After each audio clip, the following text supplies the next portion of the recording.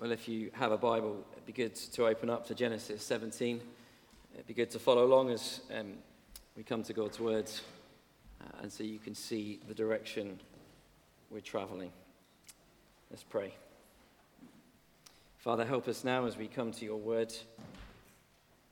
Help us to have our minds cleared of distractions that are going on, and may we be able to focus fully on what we see before us.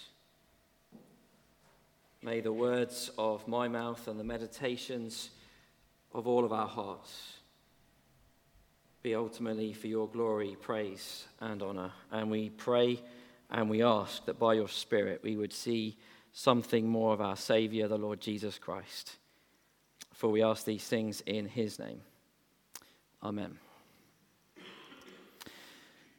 Now, faith is the reality of what we hope, what is hoped for, and the proof of what is not yet seen. The question is, as we come to Genesis 17 tonight, and as we reflect on some of the things that have gone before, the question is, can God be trusted to keep his promises? Maybe that is the question that was going on in the background. Maybe it's been lingering in the distance from Genesis 12 right the way through until now.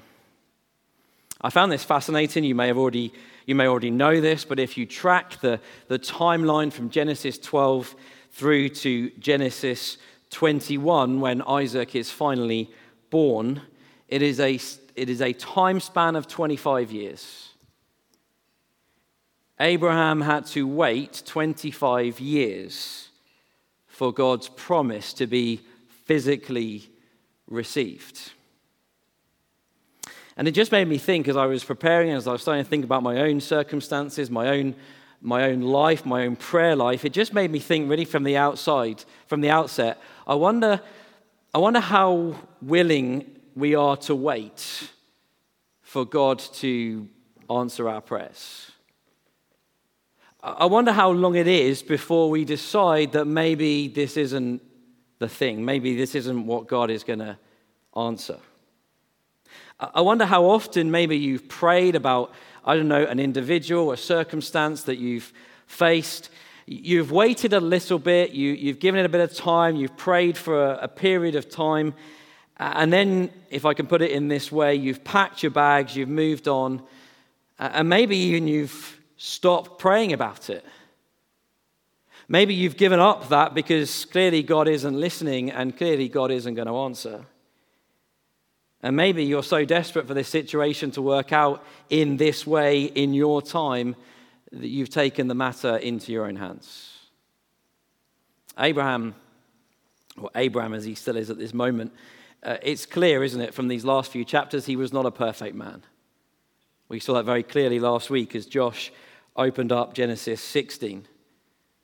It's clear that Abraham, although he believed, though his faith had been credited to him as righteousness, it was clear that there was something not quite right because Abraham was getting involved and taking matters into his own hands. Yet isn't it truly amazing that God is still patient with him? Isn't it truly amazing that by his grace and mercy, God kept his word to Abraham? And so we come to this chapter this evening and we ask ourselves that question that I just started with. In light of all that we've read and considered over these last few weeks, and in light of perhaps what we're thinking, and as we ponder our own circumstances, as we ponder our own prayer requests, as we come before God day and night, we ask ourselves that question, don't we? Can God be trusted? Can God be trusted? There is a repeated word that goes all the way through Genesis 17. I don't know if you spotted it as it was read out. It begins with C, it ends in ant, it is covenant. That is the common word. 13 times this word covenant is used in Genesis 17. Abraham knew the promises that were made to him. He knew the promise was made of land. He knew the promise was made of protection. He knew the promise had been made of many descendants, and that through them he would be a blessing. But there was a problem. And the problem still exists as we come to Genesis 17. The means by which all of these promises would be centered around was the one thing that he still did not have. Genesis 17, we are 24 years on from the initial promise of Genesis 12. It's a long time. What seemed almost impossible 24 years ago, when Abraham was 75, I think Sarai was probably about in her mid-60s. What seemed almost impossible back then now almost seems ridiculously impossible. Out of the question. Abraham is 99, Sarai is 90 years old. The promise of an offspring, can it really come to somebody that old? But I think the reminder of this chapter is very similar to what Mary experienced when Jesus was born. With God, there is nothing that is impossible. You see, for Abraham and Sarai, these last 13 years, there's 13 years between Genesis 16 and Genesis 17. These last 13 years had just ticked by. Ishmael had grown up. He was now 13 years old. He was just getting into those dreaded teenage years, which if you've had children, you will know something of what that change looks like.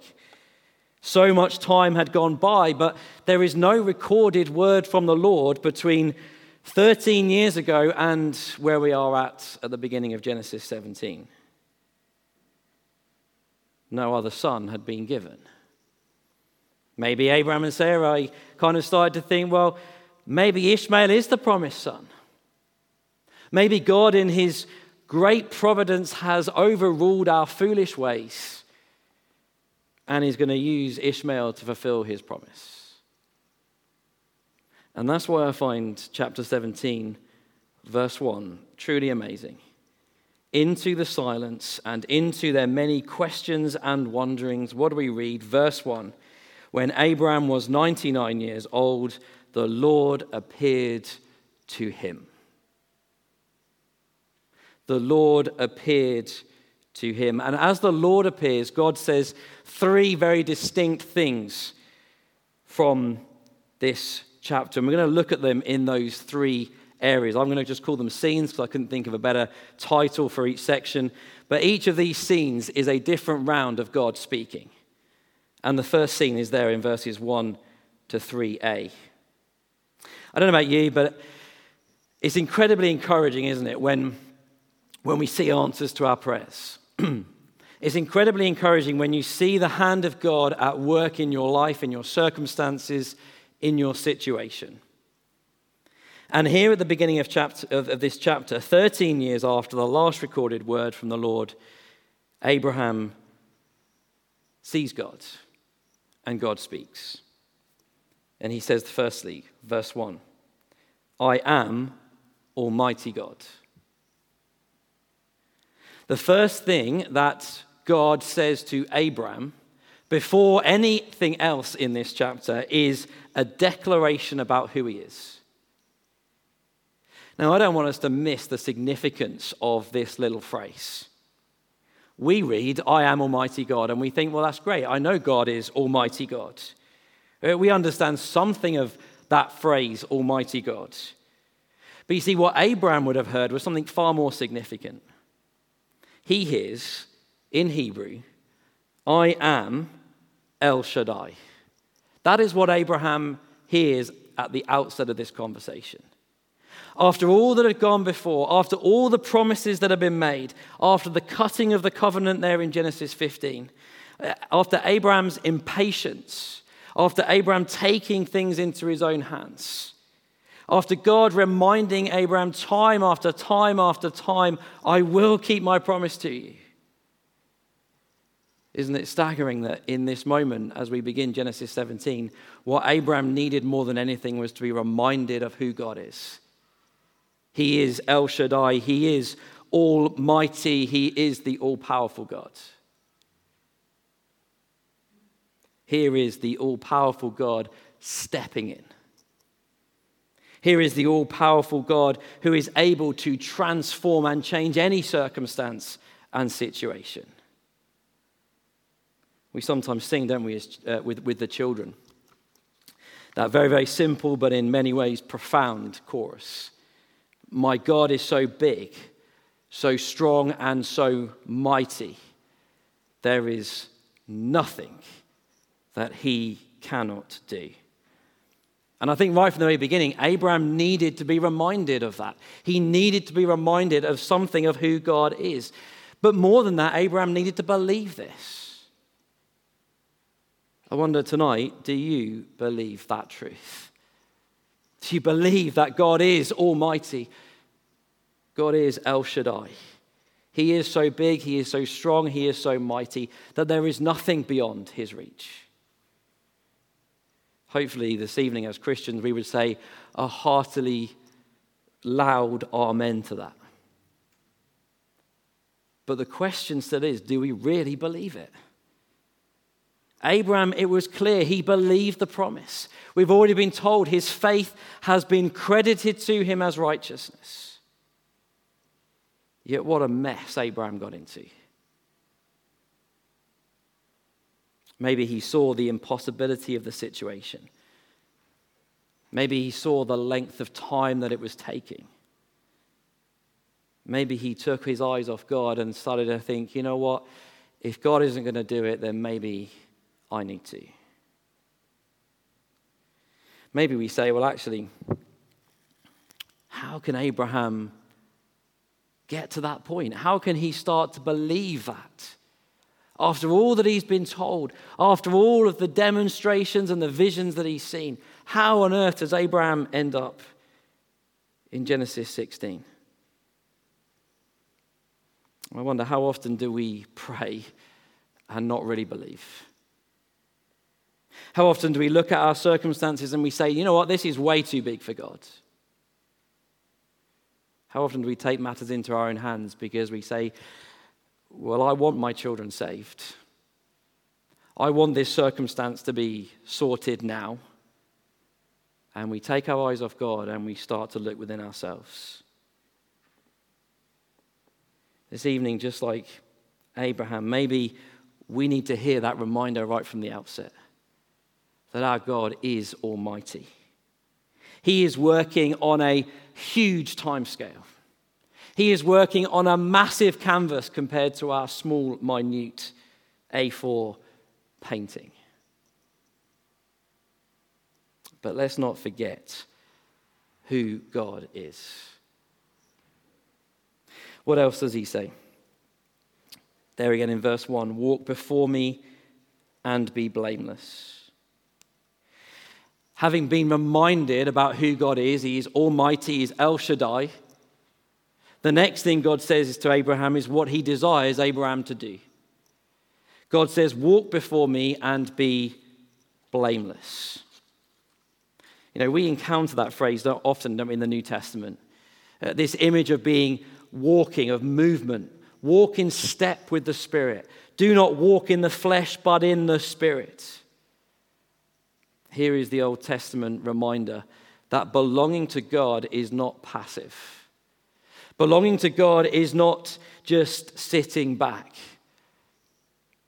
Belonging to God requires movement. You see, it's easy, isn't it, to say, well, God is almighty. He is powerful. There is nothing that he cannot do. So therefore, I'm just going to sit back, let go, and let God. That's not what Genesis 17 says. God says to Abraham, and by implication to us, walk before me. The truth is, we're all on a journey, aren't we? Whether we like it or not, whether we think it or not, we are all on a journey. We're either walking before God or we are walking in the world. They are the only two options. They are the only two choices. Walking before him starts with knowing who God is. Exodus 20, have no other gods before me. You see, our worship is not always wholeheartedly directed in the right place, is it? Maybe we need to ask ourselves, the question tonight: who or what are we worshipping? Do we come before God knowing he is El Shaddai, knowing he is almighty?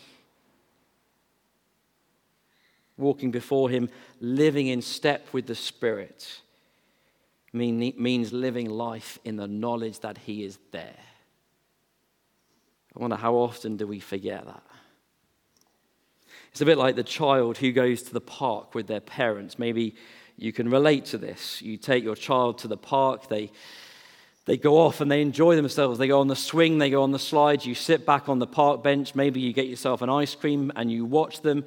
You watch them from a distance, but they're fine. They're enjoying themselves. But if you look closely, in amongst all of that enjoyment, as they're swinging on the swing, as they're going on the roundabout, as they're going down the slide, what do? Periodically, they look back. They check to see if their parents are still there. Why? Because if at any point the child turns around and sees mum and dad gone, what's going to happen? They're going to fear. They're going to panic. They can no longer feel safe. You know, in our Christian lives, that's something of the reality, isn't it?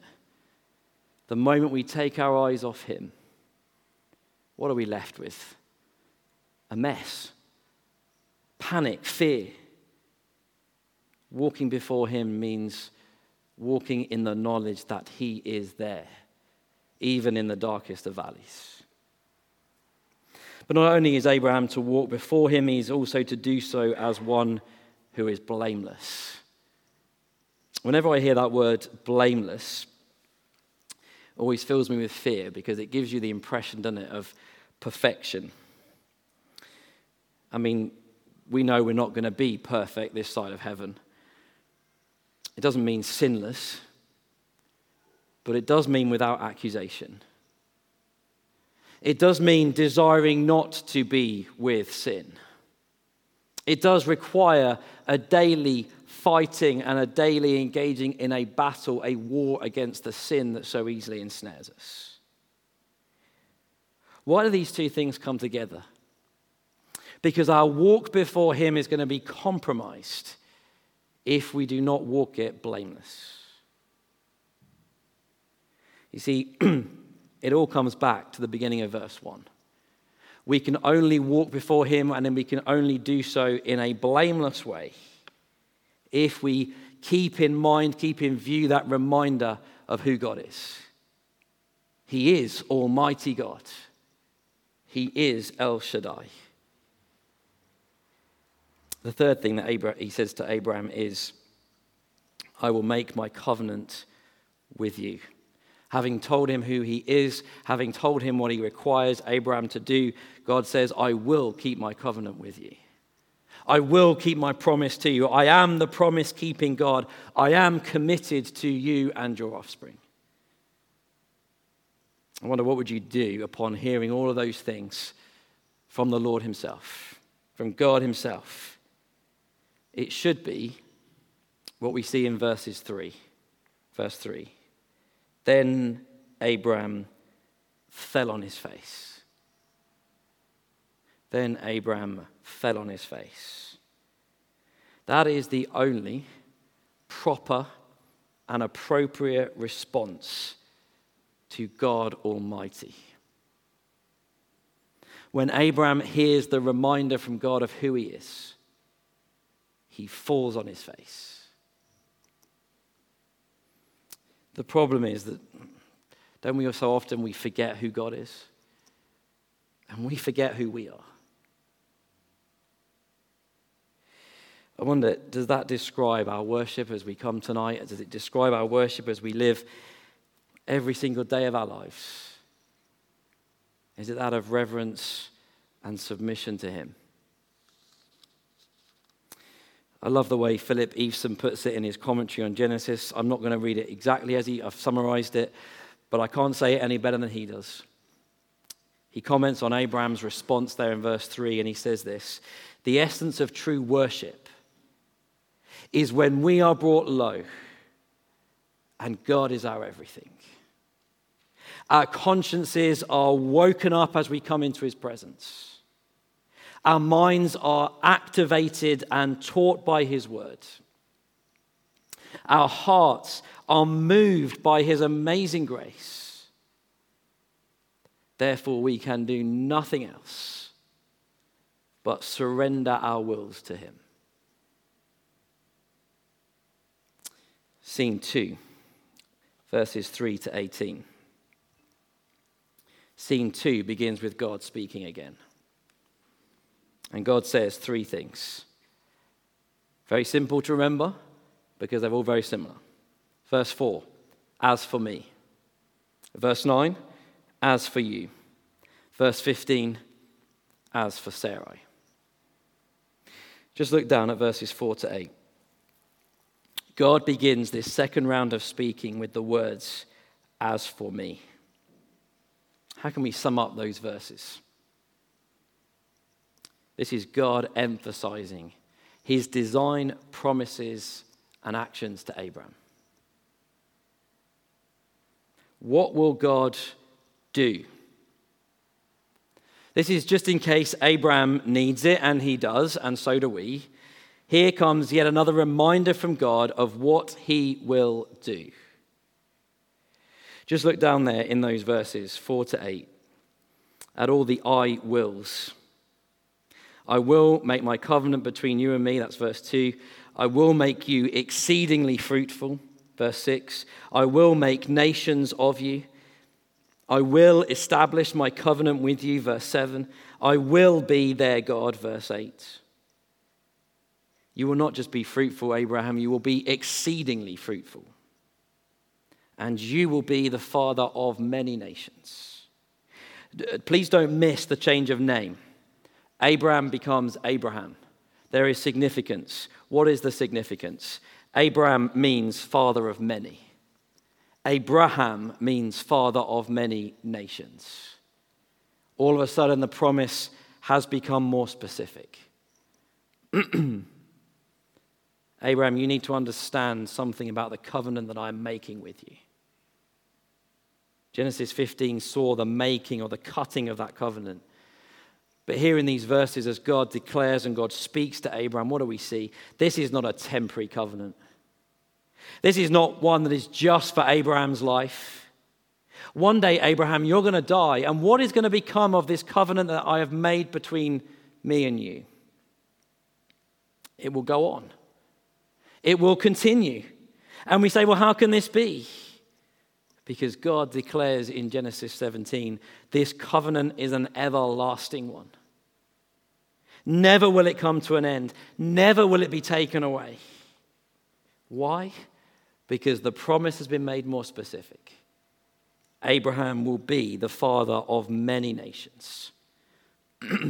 This covenant is for your children, Abraham. This is for your children's children and their children and their children and so on and so on and so on.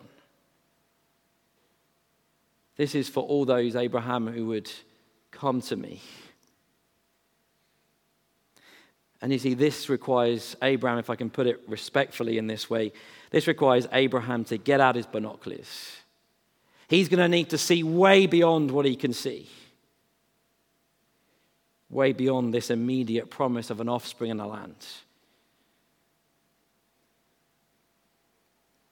Then God puts the icing on the cake. I love verse 8. He makes it personal. What does he say? I will be their God. That is staggering. Let's just balance that with what we've seen so far. Having seen a picture of who God is, having understood that fresh reminder that he is Almighty God, he is El Shaddai, having seen the smallness and helpless state of himself, God makes it personal. I am yours and I will be their God. I hope tonight that you can be blown away by something of that. I hope your minds are struggling to comprehend what is going on here. We can't hear those words from God, can we, without our minds jumping to Revelation 21. Revelation 21 is the far bigger, greater picture of this promise that has been given to Abraham all this way back in Genesis. This is the everlasting inheritance that this covenant with Abraham is pointing to. As John sees that vision of the new heaven and the new earth in Revelation 21, what does he hear? He hears a loud voice from the throne. God's dwelling place is with man, and he will live with them. They will be his peoples, and God himself will be with them and will be their God. A song we sang, I think we sang it once last year, says this: what kind of greatness can this be that chose to be made small, exchanging untold majesty for a world so pitiful? That God should come as one of us, I'll never understand. But the more I hear the story told, the more amazed I am. As for you, verses 9 to 14. Abraham, you and the generations after you, in light of all that's gone before, will keep my covenant, and you will show the sign of the covenant.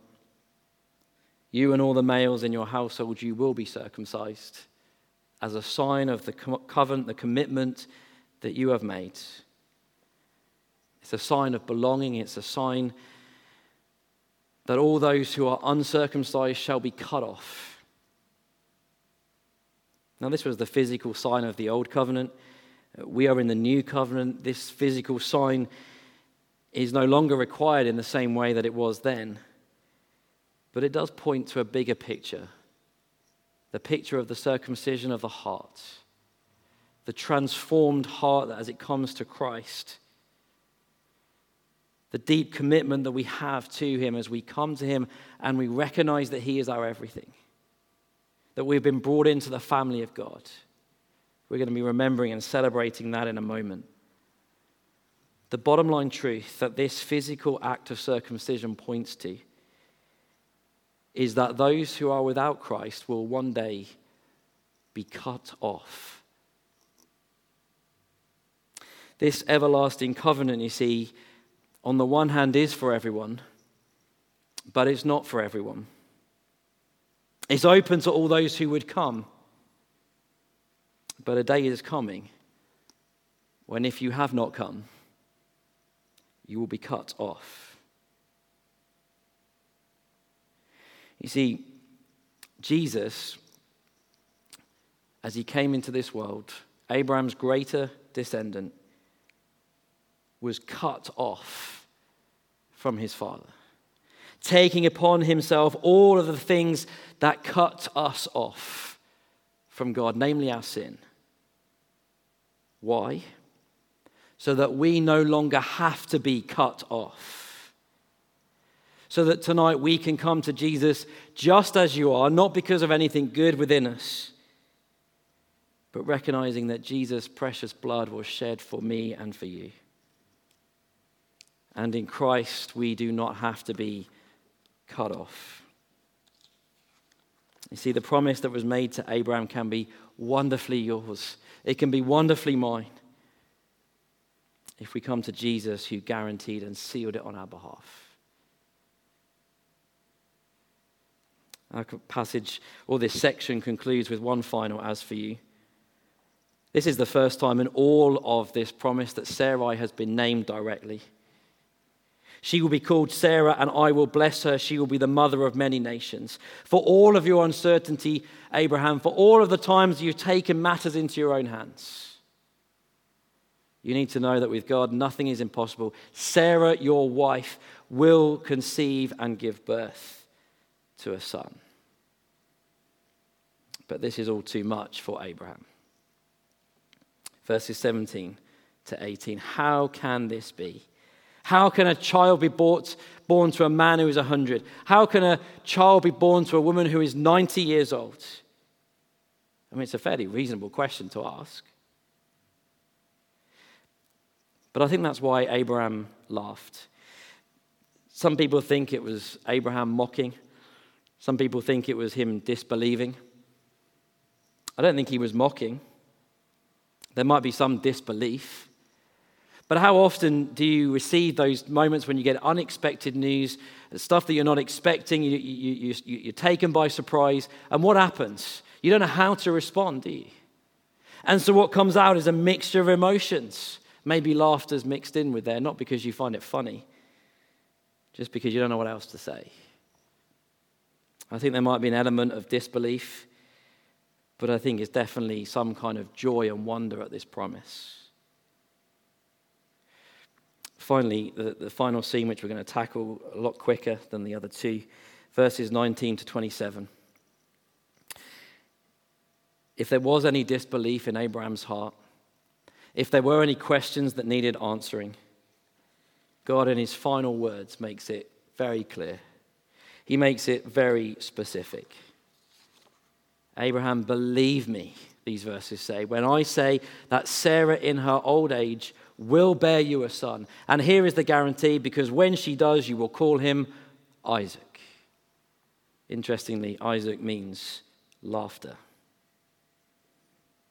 But notice too, this is staggering. Notice too, God answers in this moment Abraham's cry for Ishmael in verse 18.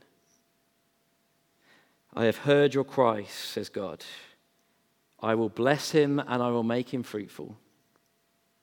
Notice he stops short of saying he will be a blessing to others, but he will bless him and make him fruitful. My covenant is with Isaac, Abraham, but I will still bless Ishmael. I will still make him fruitful. He may not be in the special family line as Isaac is, but nevertheless he is a covenant member of the community of God. Having said all this, verse 22, God went up from Abraham because there was nothing more to be said. So how would Abraham respond? Verses 23 to 27. That very same day is repeated through this. In other words, this shows us something of what Abraham believed. That very same day, immediately, in other words, he responded. And he and all of his family and household took on the sign of circumcision. Abraham believed, and it was credited to him as righteousness. God has made this covenant with Abraham and all of his descendants. He confirmed it. He reminded Abraham time and time again. He guaranteed it. He made it specific. And here is the truly wonderful thing. He made it personal. God will be their God. Today, God has guaranteed his covenant with his people in the sending of his Son, the Lord Jesus Christ. By his wounds, we are healed.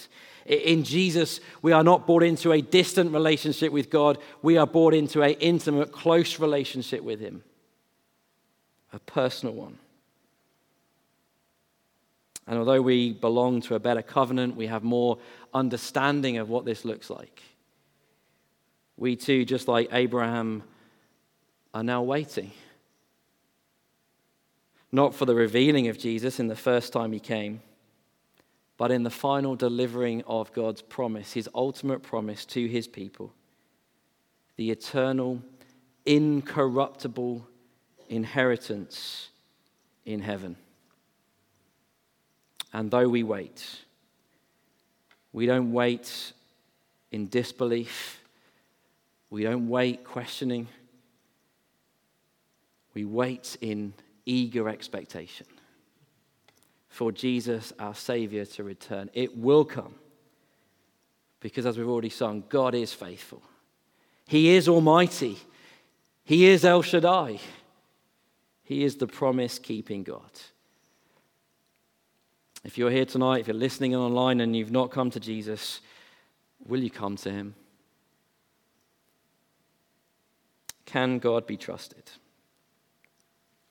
I hope you've been reminded tonight from these wonderful truths that God can be trusted. God can be trusted to keep his promises because he has sealed them and guaranteed them in Christ. And one day we will dwell with him and he will be their God. Let's pray together.